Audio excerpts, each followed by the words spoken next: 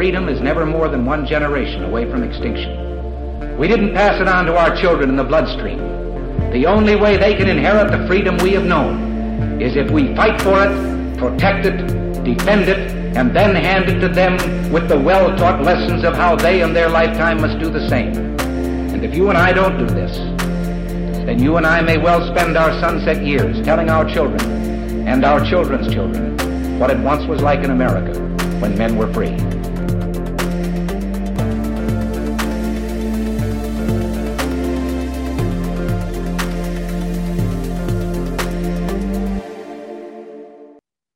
Hey, everybody, welcome to episode number 355 of Gun Freedom Radio, where we engage, we educate, and we inform.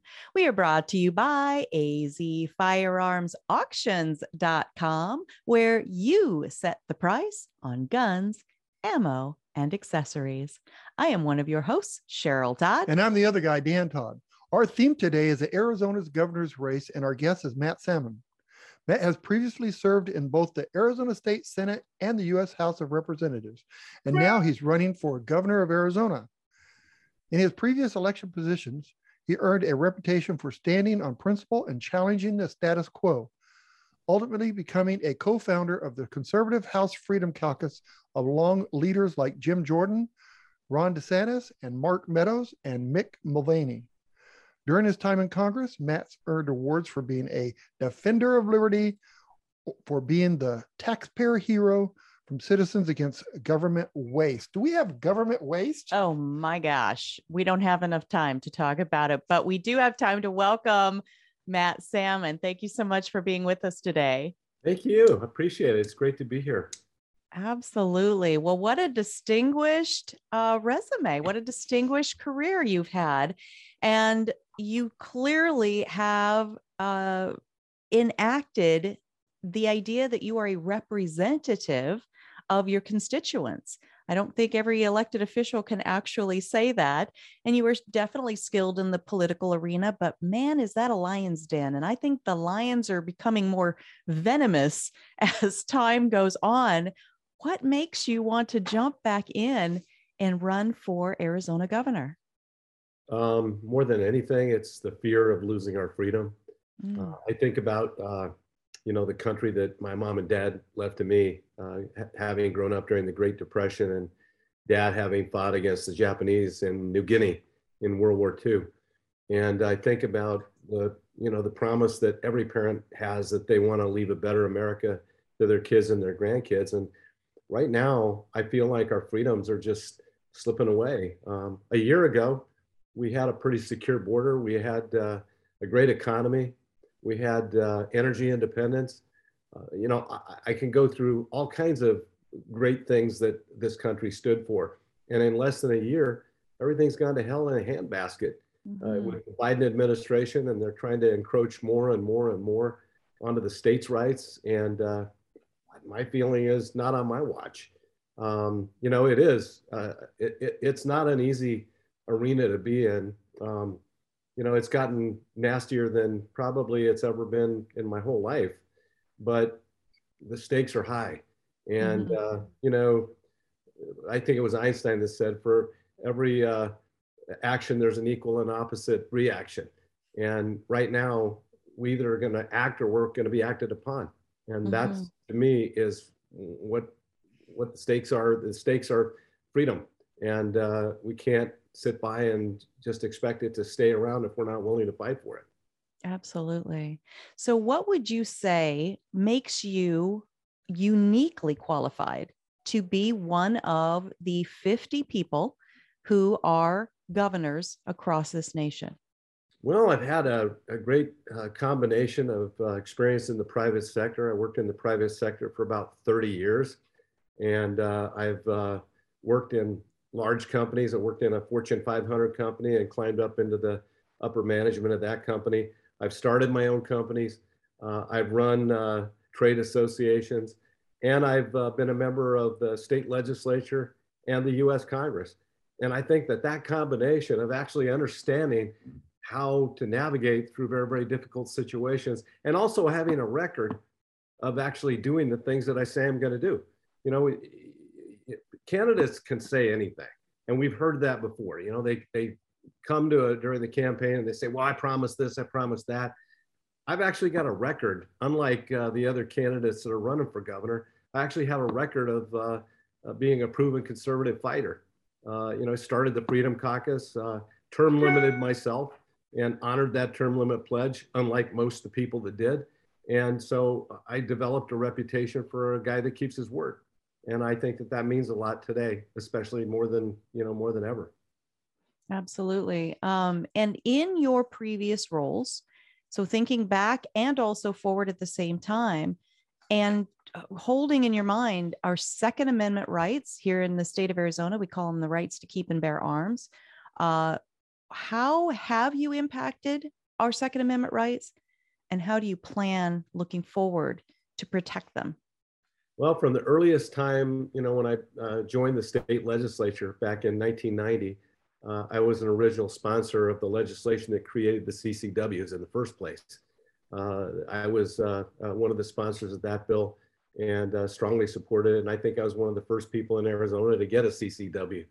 I was really pleased when the state legislature improved on that and made constitutional carry the law of the land here in Arizona. But I do believe that CCWs are still an important aspect of the Second Amendment here in Arizona. And I still hold one, and my wife does too. And I think it's really, really important. We get reciprocity with, what is it, about 30 some other states.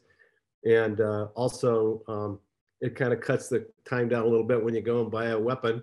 And I like that too. But, you know, I've been faced with all kinds of votes, both in the state legislature and in the Congress, dealing with everything you can imagine on the Second Amendment. And I've got a perfect record, you know, voting for the Second Amendment. I'm A-rated by the NRA, and I haven't equivocated ever on that. When it comes to the, you know, the issues of today, I will fight with everything I got against red flag laws in this state. Not going to happen under my watch. I support campus carry, and you know, there's just a whole host of things that are going to probably be coming up to try to erode our Second Amendment rights. When I was in Congress, I don't know if you're familiar with the Hearing Protection Act dealing with suppressors. That was my bill. I was the very first person to ever introduce that bill ever. In fact, it was my dream child. I introduced that clear back in, I believe, 2014. And it was a priority for me then. It's still a priority. I personally think that suppressors and short barrel rifles shouldn't be part of that act. I don't believe you should have to pay for a stamp to get those kind of things. I've lost a lot of my hearing because of my shooting over the years. And yeah, like I said, I'm an avid hunter as well as an avid marksman. I love to go out and target shoot. And I've lost a lot of hearing. And you know, suppressors are a great tool for, you know, dealing with your training. Both in suppressing the noise of the weapon, and it suppresses the recoil somewhat too. Yeah, and what they don't tell you, that when they, you know, the people that oppose to this law, is that they make a suppressor act like it's some kind of magic tool that doesn't make any noise at all, and that they're easy to shoot and that they're accurate and all this other stuff. It's crazy how they can. I don't know. It just. I have a number of suppressors. I have one, actually two of them for my 223. I have one for my 9mm. I have one for my 22, and I have one that I'm waiting for the stamp for my 308. But I'm a big believer. You know, in a lot of the European countries, they actually require that you use suppressors when you go hunting because of the noise issues. This idea that, you know, if you're going to get a suppressor, you're some kind of assassin, you know, made popular during James Bond movies. Right. You know, let's stop legislating based on folklore, and let's legislate based on reality. But I'm a big believer that suppressors ought to be able to be bought over the counter, and they should be. Right. And, you know, I mean, for the listeners out there that have never applied for a suppressor or short-barreled rifle, it takes 9 to 12 months to get one. And your life changes in 9 or 12 months. Gun shops change. management change. There's so many things that can affect you getting that at the end. So it's ridiculous because it really serves no purpose. You know, I've been a precinct committeeman in the Republican Party for 35 years, and I've been fighting for, you know, conservative values over that amount of time. And I can't tell you how many pro-Second Amendment gatherings and dinners and rallies I've been to. And it's really amazing because I look at the people I'm running against in the Republican primary. One in particular, I've never seen her at a pro-Second Amendment rally ever. And it's amazing that, you know, you do want a tried and tested fighter, somebody that, you know, when you get in, I mean, think about it. You know, when you get into these debates, and they get pretty intense. And every time we have a shooting, there's this big hue and cry, you know, to take away our Second Amendment rights, and the pressure's pretty intense. I've had to cast those votes time and time and time again, and always been tried and true. And I think that's worth something. When you're betting on what somebody's going to do in the future, look at what they've done in the past. Yeah, that's very fair. So other issues that are going to face whoever is our next Arizona governor, we are a border state. We've been hearing, you know, basically wall to wall on the news, every kind of news station, what kind of disaster is happening on our borders. What are you seeing as, if you become our next Arizona governor, some of the key things that you can do to help protect those borders and make them mean something again? So I'm glad you asked that question. And here, this little document here, the U.S. Constitution. Yes, Winning. Double barrel. So anyway, you know, it's very, very clear on what rights the state has. And that's, when you asked me earlier, you know, why am I running? I think that the biggest reason is that our freedoms are being taken away. And if we want to get them back, it's clear it's not going to happen in Washington, D.C. I mean, they're just not going to get it done. If it's going to happen, it's going to happen at the state level. And we're going to have some governors, some chief executives of states with spines of steel that are willing to invoke the 10th Amendment to the Constitution and willing to stand up. And, you know, you've probably heard of the term nullification. It basically just means that we're not going to roll over when you do something that we believe is unconstitutional or detrimental to the citizens of our state. We're going to stand up and we're going to fight you on it. We're not going to just roll over and do what you say. And conversely, when you don't do what you're supposed to do, and in this document, in Article 4, Section 4, it guarantees the states one thing, that it will protect them from invasion. And I've been to the border numerous times and been there with our border sheriffs. And I guarantee you what's happening with the cartels is an invasion. And we should designate the cartels as a terrorist organization. That should happen. And I think we should do it at the state level, but ultimately it has to be done at the federal level. And it will open up a lot of tools for us to deal with them. But the other thing is, if the federal government isn't going to honor its commitment to keep us free from invasion, then we have a right to protect our own sovereign borders. And I will do everything in my power to get that wall built. Even if the federal government's not going to do it, we'll find a way to get it done as a state. Now, it's going to be complicated, won't be easy. We're having to deal with a lot of federal lands and a lot of Native American sovereign territories. And so it'll involve, I'm sure, a lot of negotiation and a lot of hard work. It's not going to be a cakewalk, but I will get it done. We will start that process, because if Biden doesn't do it, then we will. The second thing is, in Texas, they have a law that says if you violate an existing state law within an area that's designated as a disaster area, then the penalties go way up.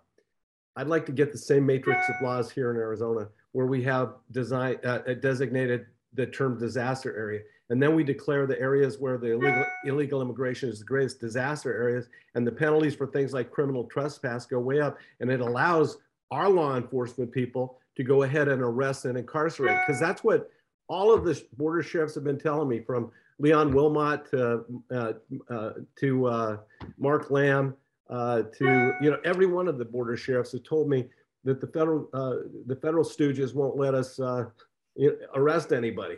Well, that's garbage. We can arrest for a violation of state laws. We just have to get more creative on how we do it and give those law enforcement guys the tools that they need, which means changes in the laws, beefing up our laws, as well as wireless cameras, helicopters, whatever they need to get the cameras that are posted on trucks, everything that they need to get the job done.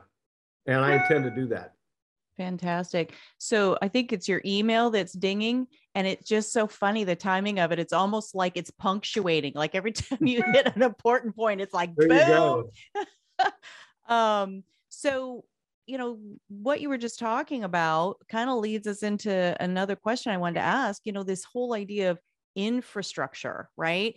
Infrastructure, you know, you're talking about at the border, you know, we could use a wall. I think you said wall. Did you? Did I hear that? How do you feel about the wall?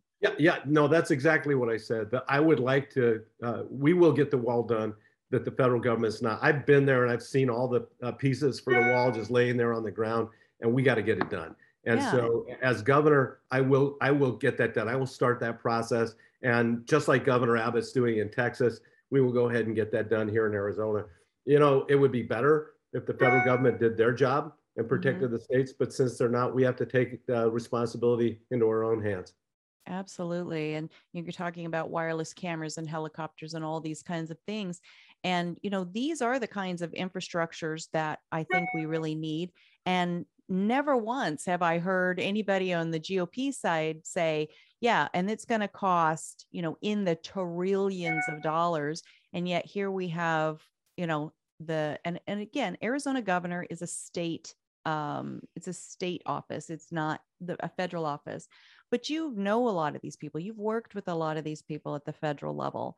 Right. And, you know, we are seeing that our state will be impacted. Our citizens will be impacted if these huge infrastructure bills, any of the three that I've heard, you know, there's the high dollar, the medium dollar, and the low dollar. If any of them pass, they're all your bad. Grandchildren and mine are going to be impacted by that.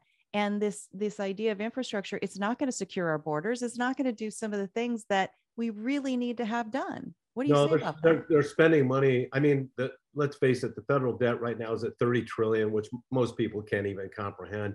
And that money, paying back that debt is left to our children, our grandchildren, which is the most irresponsible thing I've ever seen in my life.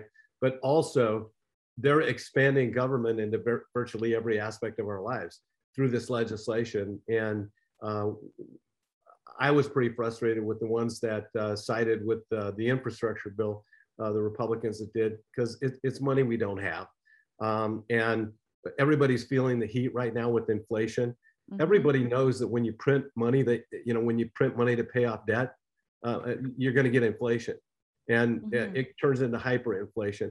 And it's been a direct result of the horrible policies of this administration and the money that they're spending that we don't have. Not to mention the fact creating excessive government that's going to basically encroach into every aspect of our lives, whether it's, you know, and this isn't necessarily this legislation, but it's coming out of this administration, whether it's forcing people to have vaccine mandates, whether it's forcing people to, mask up, whether it's sending investigators into our school boards to try to make terrorists out of innocent law-abiding parents that just want to exercise their First Amendment privileges. I mean, it's government.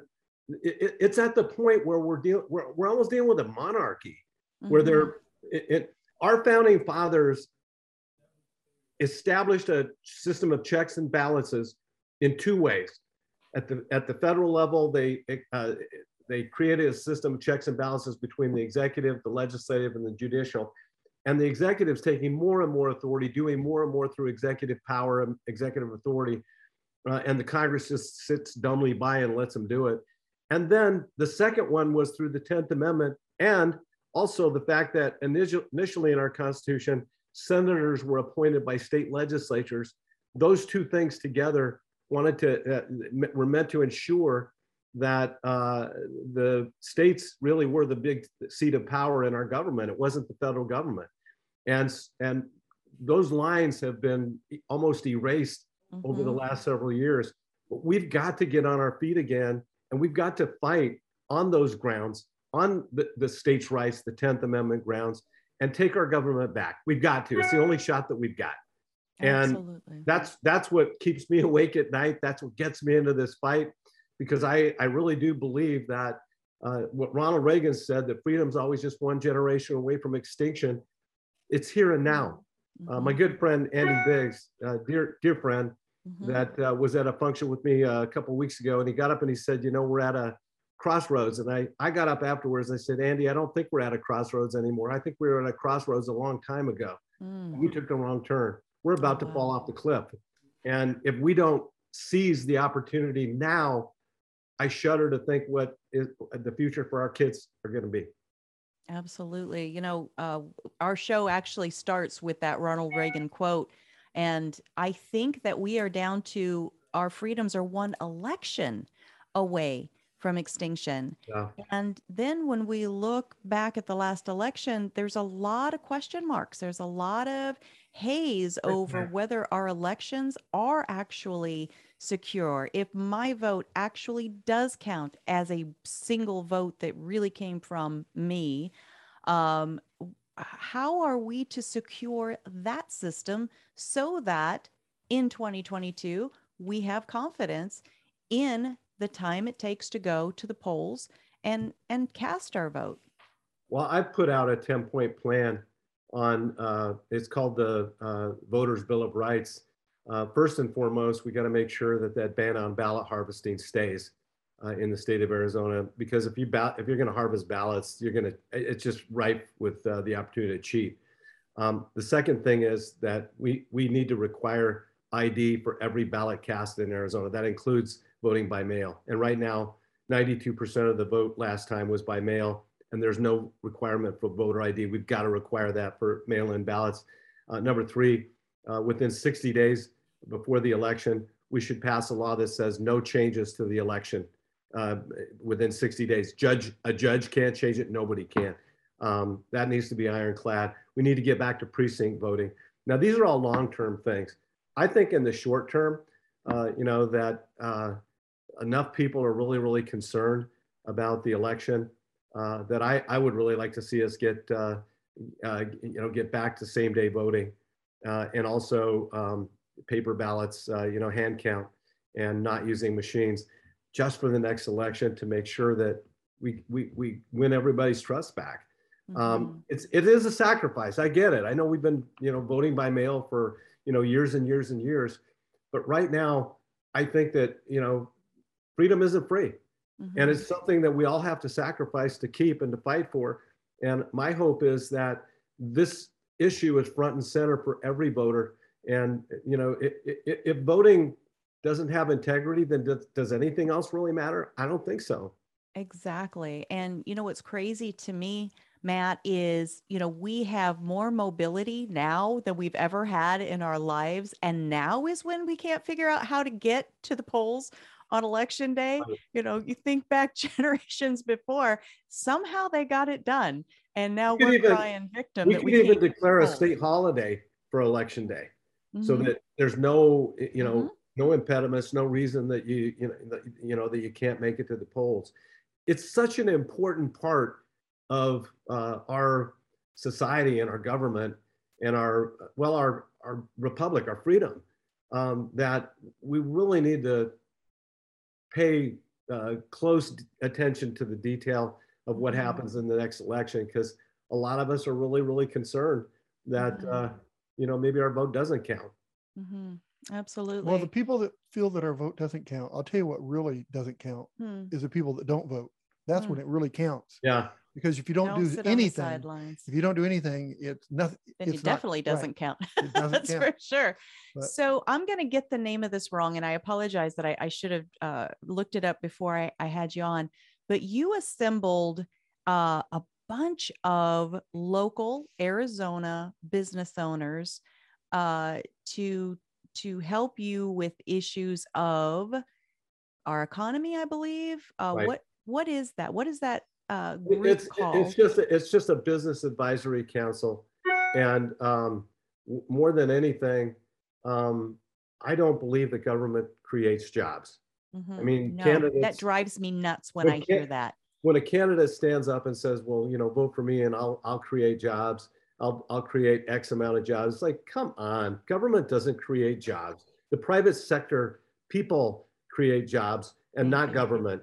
The best thing that government can do is get out of the way and have low taxes and have low regulations and have low barriers to entry so that business can thrive. And that's the rising tide that lifts all boats, because when jobs are available and people, you know, their kids don't have to leave the state to get a job, everybody's happy.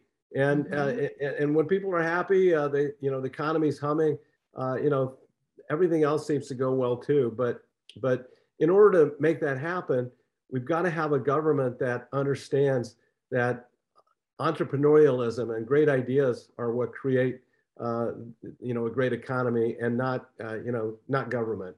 So I've created a team of lots and lots and lots of people that it's a long list. Yeah, from all walks of life that are giving me ideas. One of the other things that I'm hearing from people is they can't get employees.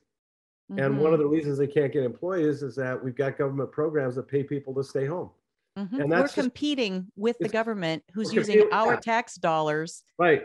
And maybe those are the government jobs they're creating, you know, the couch potatoes that are, you know, being paid to stay home. You know, not very productive, but we've got to turn that around. The other thing to really make business succeed in this state is to make sure we have a really great educational system. And our educational system in the state, you know, I got to tell you, you know, with what happened during COVID and the teachers not willing to come in and teach, and kids falling through the cracks, and also teaching these woke agendas like critical race theory and you know, the passing off pornography as sex education. I mean, it's just one thing after another. I am such a big believer that parents need to be able to vote with their feet, and parents should be able to decide whatever school their kids are going to go to and be able to take their tax dollars with them. That's a really big part of what I believe will turn our educational system around too. Competition works in every arena. You know, in the business arena, competition makes better products and lower prices. Absolutely. Why wouldn't it work? Why wouldn't it work in education? You know, if these people believe that the parents and the children are actually their customers, and that they're going to lose customers if they don't wake up and you know, act right, if they don't stop teaching these crazy woke agendas, if they don't get back to the basics. And when I say basics, I think schools have got to teach reading, writing, math, science, civics, and vocational education. Not every kid's bound for college.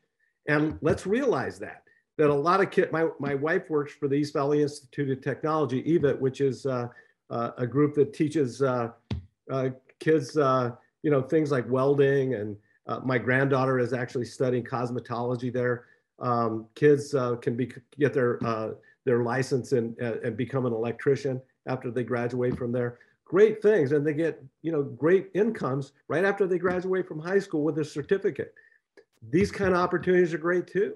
But let's focus our attention on preparing our children for the workforce so that they can go out and compete and actually, you know, take care of their families. And that's what life's all about. And so let's get back to having an educational system that's actually accountable. Well, I love all of that. And, you know, I didn't go to college until a little later in life. We already had, you know, we were married for several years. We already had, my daughter was 2. So I went back as an adult. And so I was earning while I was learning. I never went the route of, you know, getting student loans, that sort of thing. So through the years, through Dan's hard work and my own, I've earned my master's degree. This guy right here is one of the most accomplished guys I know. No college. And so we're kind of on either end of the spectrum of that. She does the smart things. I do the common sense and things. There you go.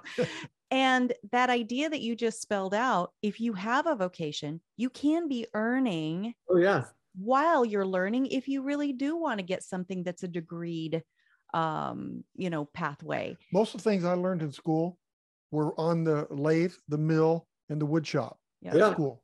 Yeah. And they don't have that anymore. And you've turned that No, into multiple businesses. We've got to get back to vocational education in this country too. Not every kid is going to be bound for college. Mm-mm. And we got to quit trying to squeeze, round pegs into square holes. And we've got to teach what kids are interested in. And, a lot of kids end up dropping out. If you're teaching them for college and they're not college bound, they end up dropping out. Whereas if you would have given them an opportunity for, vocational education, they would have stayed. And they would have actually gone on and gotten their high school degree and then probably gotten a certificate in something else and been making good money instead of being a high school dropout. And so let's figure out other options for kids and stop having one size fits all.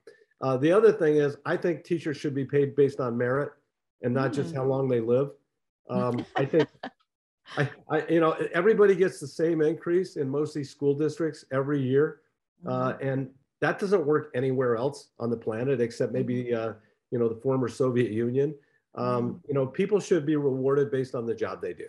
And I think that, giving people an incentive to be better at their job and do a better job with these kids, that would go a long way. And I don't have a problem with teachers making really great income as long as they earn it. Oh, absolutely. I love that. All right. Well, we need to start wrapping up. So as we do, please tell folks, remind us just as we go out, not only how we can reach out and help, maybe with your campaign, because campaigns take people power and money power. Yeah. And then also, so let us know how we can reach out, either websites or social media pages, but also sort of encapsulate for our listeners and leave them fresh in mind why you are uniquely qualified to be the next Arizona governor. Thanks, Cheryl. So you can go to my website, which is mattsalmonforaz.com. And it's mattsalmonforaz.com. And you can have access to literally all my social media. There's a donation page. You can sign my petition online. You can request hard paper petitions to come to your house so you can get more petitions for me. And that's really helpful. We need all the help we can get there. You can donate on that page as well. So, and it also goes through my positions and why I believe I'm uniquely qualified. But let me reiterate that again. I am a proven conservative fighter, proven time and time again. I was given the top awards by every conservative group when I was a congressman, from the Family Research Council to the Citizens Against Government Waste to the NRA to the National Right to Life. I've been given their top awards, and that's because I vote the right way. And I'm a proven commodity. You're not making a chance or taking a chance on voting for me. You can see exactly how I voted in the past. That's the difference between me and these other candidates, is that I actually have a record of doing exactly what I say I'm going to do. And when I say that I'm going to stand up to the federal government and assert Arizona first, I will do exactly that. And I will do everything I can to assert the 10th Amendment to the Constitution, to taking our freedoms back and making sure that Arizona, which is to me the best place for freedom, growth, opportunity, stays the best place for freedom, growth, and opportunity. And I will fight my heart out to get that done, because I know what's at stake. I so appreciate that. And, we have so many, you and Dan and I, mutual friends. And, usually if you want a good recommendation for something, do you go to Yelp or do you go to your friends? Right. And so, chatting with our mutual friends, and that's usually where you get the dirt too, And so I'm like, all right, so tell me about this Matt Salmon guy, because for the most part, while I've been, being more political minded and getting tapped into my Constitution and having this radio show, you were in the private sector. And so where I recognized your name, I wasn't super familiar.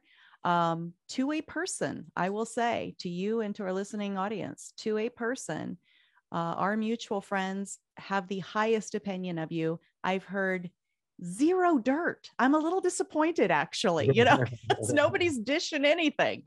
And I think that definitely, speaks to your character, whether you are, at dinner with these people or whether you are in your suit and tie at the legislature, and how you are protecting our rights.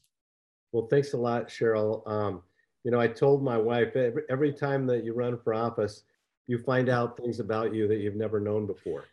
I didn't know I did that thing, right? Yeah, On that day. I never knew I did that. I mean, I didn't know I was in prison or, whatever the case may be, that I was a drug dealer or, you hear the worst, kind of rumors during campaigns, and it's sad. It really is. And they really seem to come out more in primaries than they do other elections. But I just want folks to know, I've never been sued by anybody, and I've never sued anybody.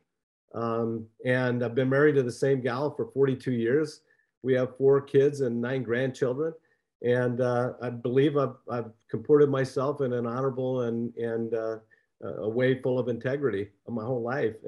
And so I look forward to leading this state in a positive, good way and getting our freedom back. Fantastic. I love it. Well, thank you so much. I know that this is not going to be an easy road from here until the vote in 2022, but I so admire people who will step up and go into that arena of politics and treat it as a public servant. We need more public servants rather than people who are looking for titles to pad their resumes and money to pad their wallets. So, well, I need another political job like a hole in the head. In fact, if it wasn't for what's at stake right now, I'd be happy to just sit this one out. Yeah. But honestly, I'm very frightened, and yes.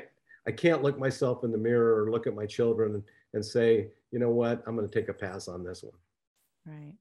I hear you, and I appreciate it, because whatever we do or don't do in our lifetime, it will impact our children and our children's children. So thank you so much, Matt Salmon. Thank you, Matt. We appreciate you. Right. We will be seeing you at the polls. All right. Thank you so much.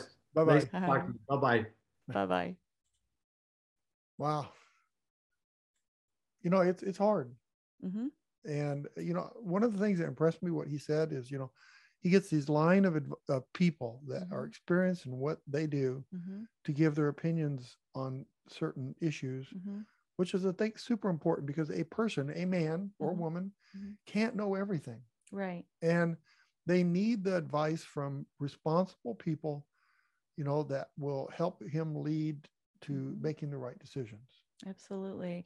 And what is so hard about hiring anybody, whether we're hiring them in our place of business or whether we're hiring a representative with our votes, is will they really do what we have hired them to do?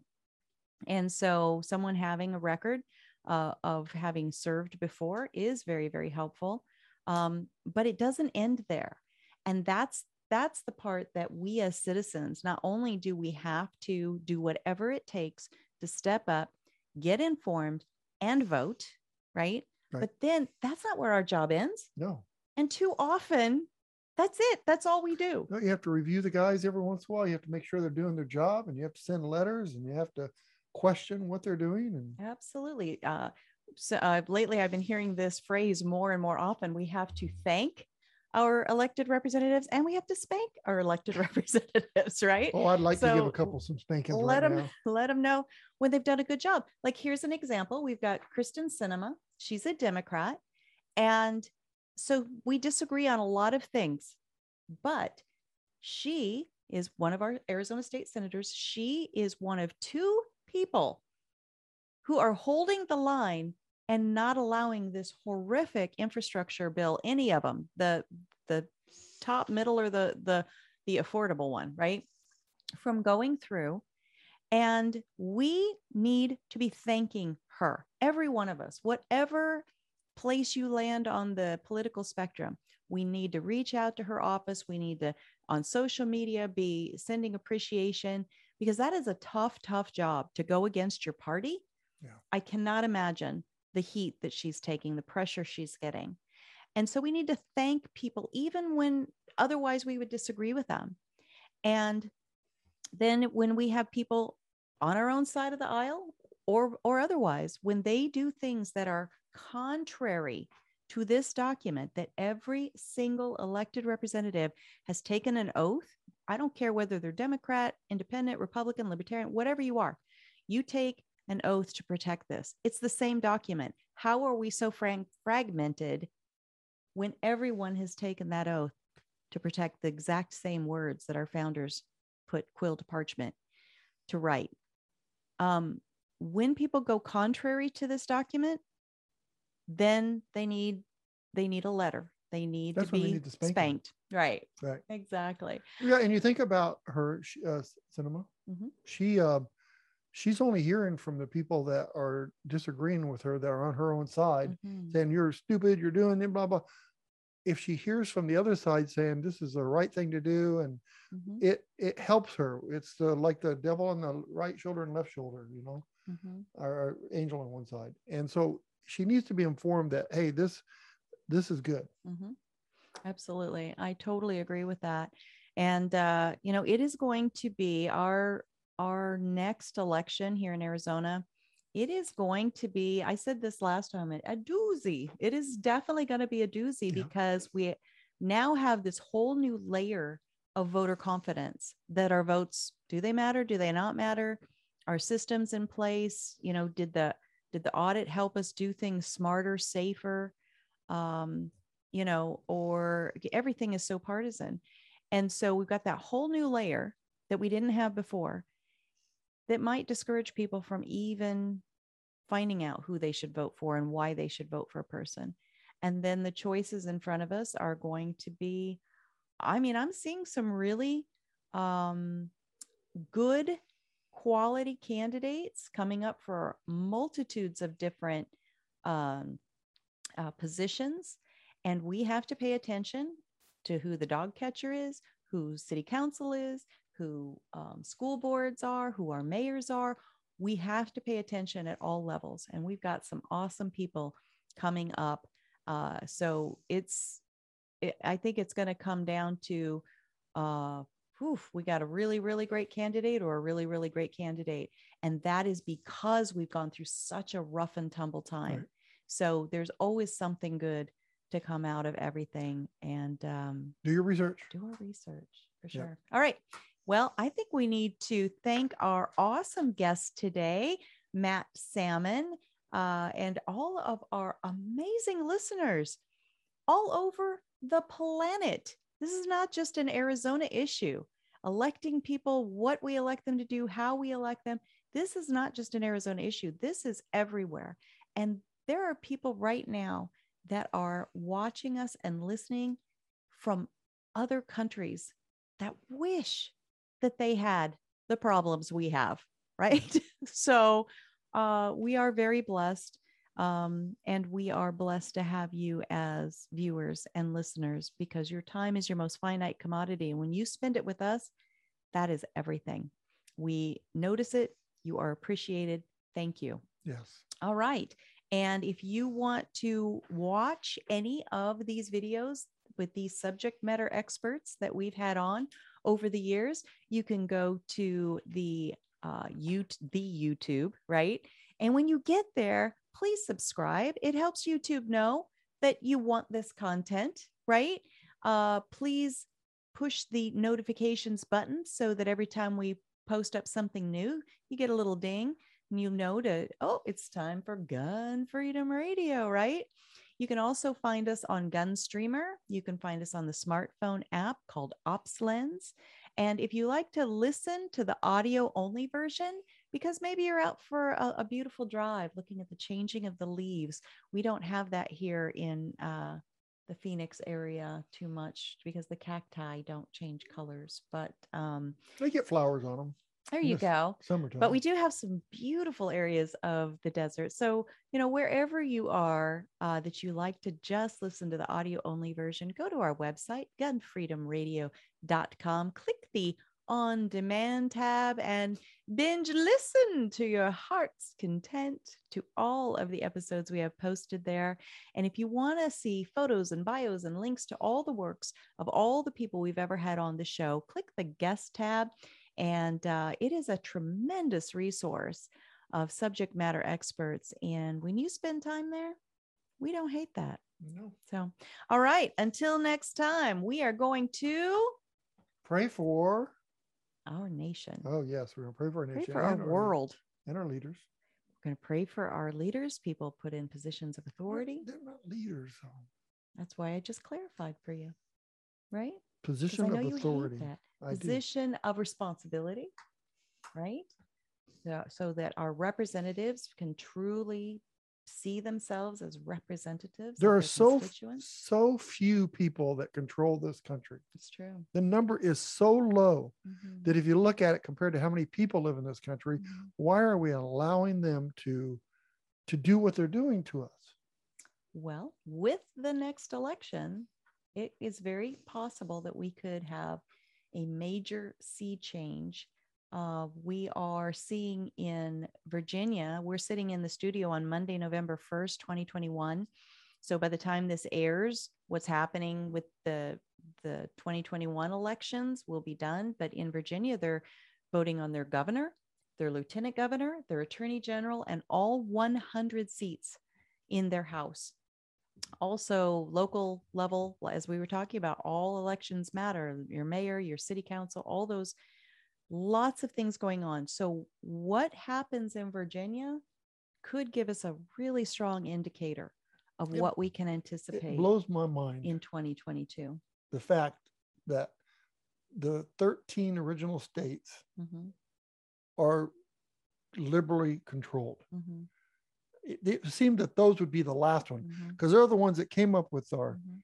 our ideas and what this country should be. And so you'd think that it would start from way, way, way far away Mhm. and slowly encroach on us, but Mhm. it's not. It's right there. Oh, you're And New so Jersey right. is like, it's unbelievable to know. You got, all right, just to let you know, you can only buy one gun a month in New Jersey. Yeah. Well, look at Delaware. Weren't they the first state to ratify the Constitution?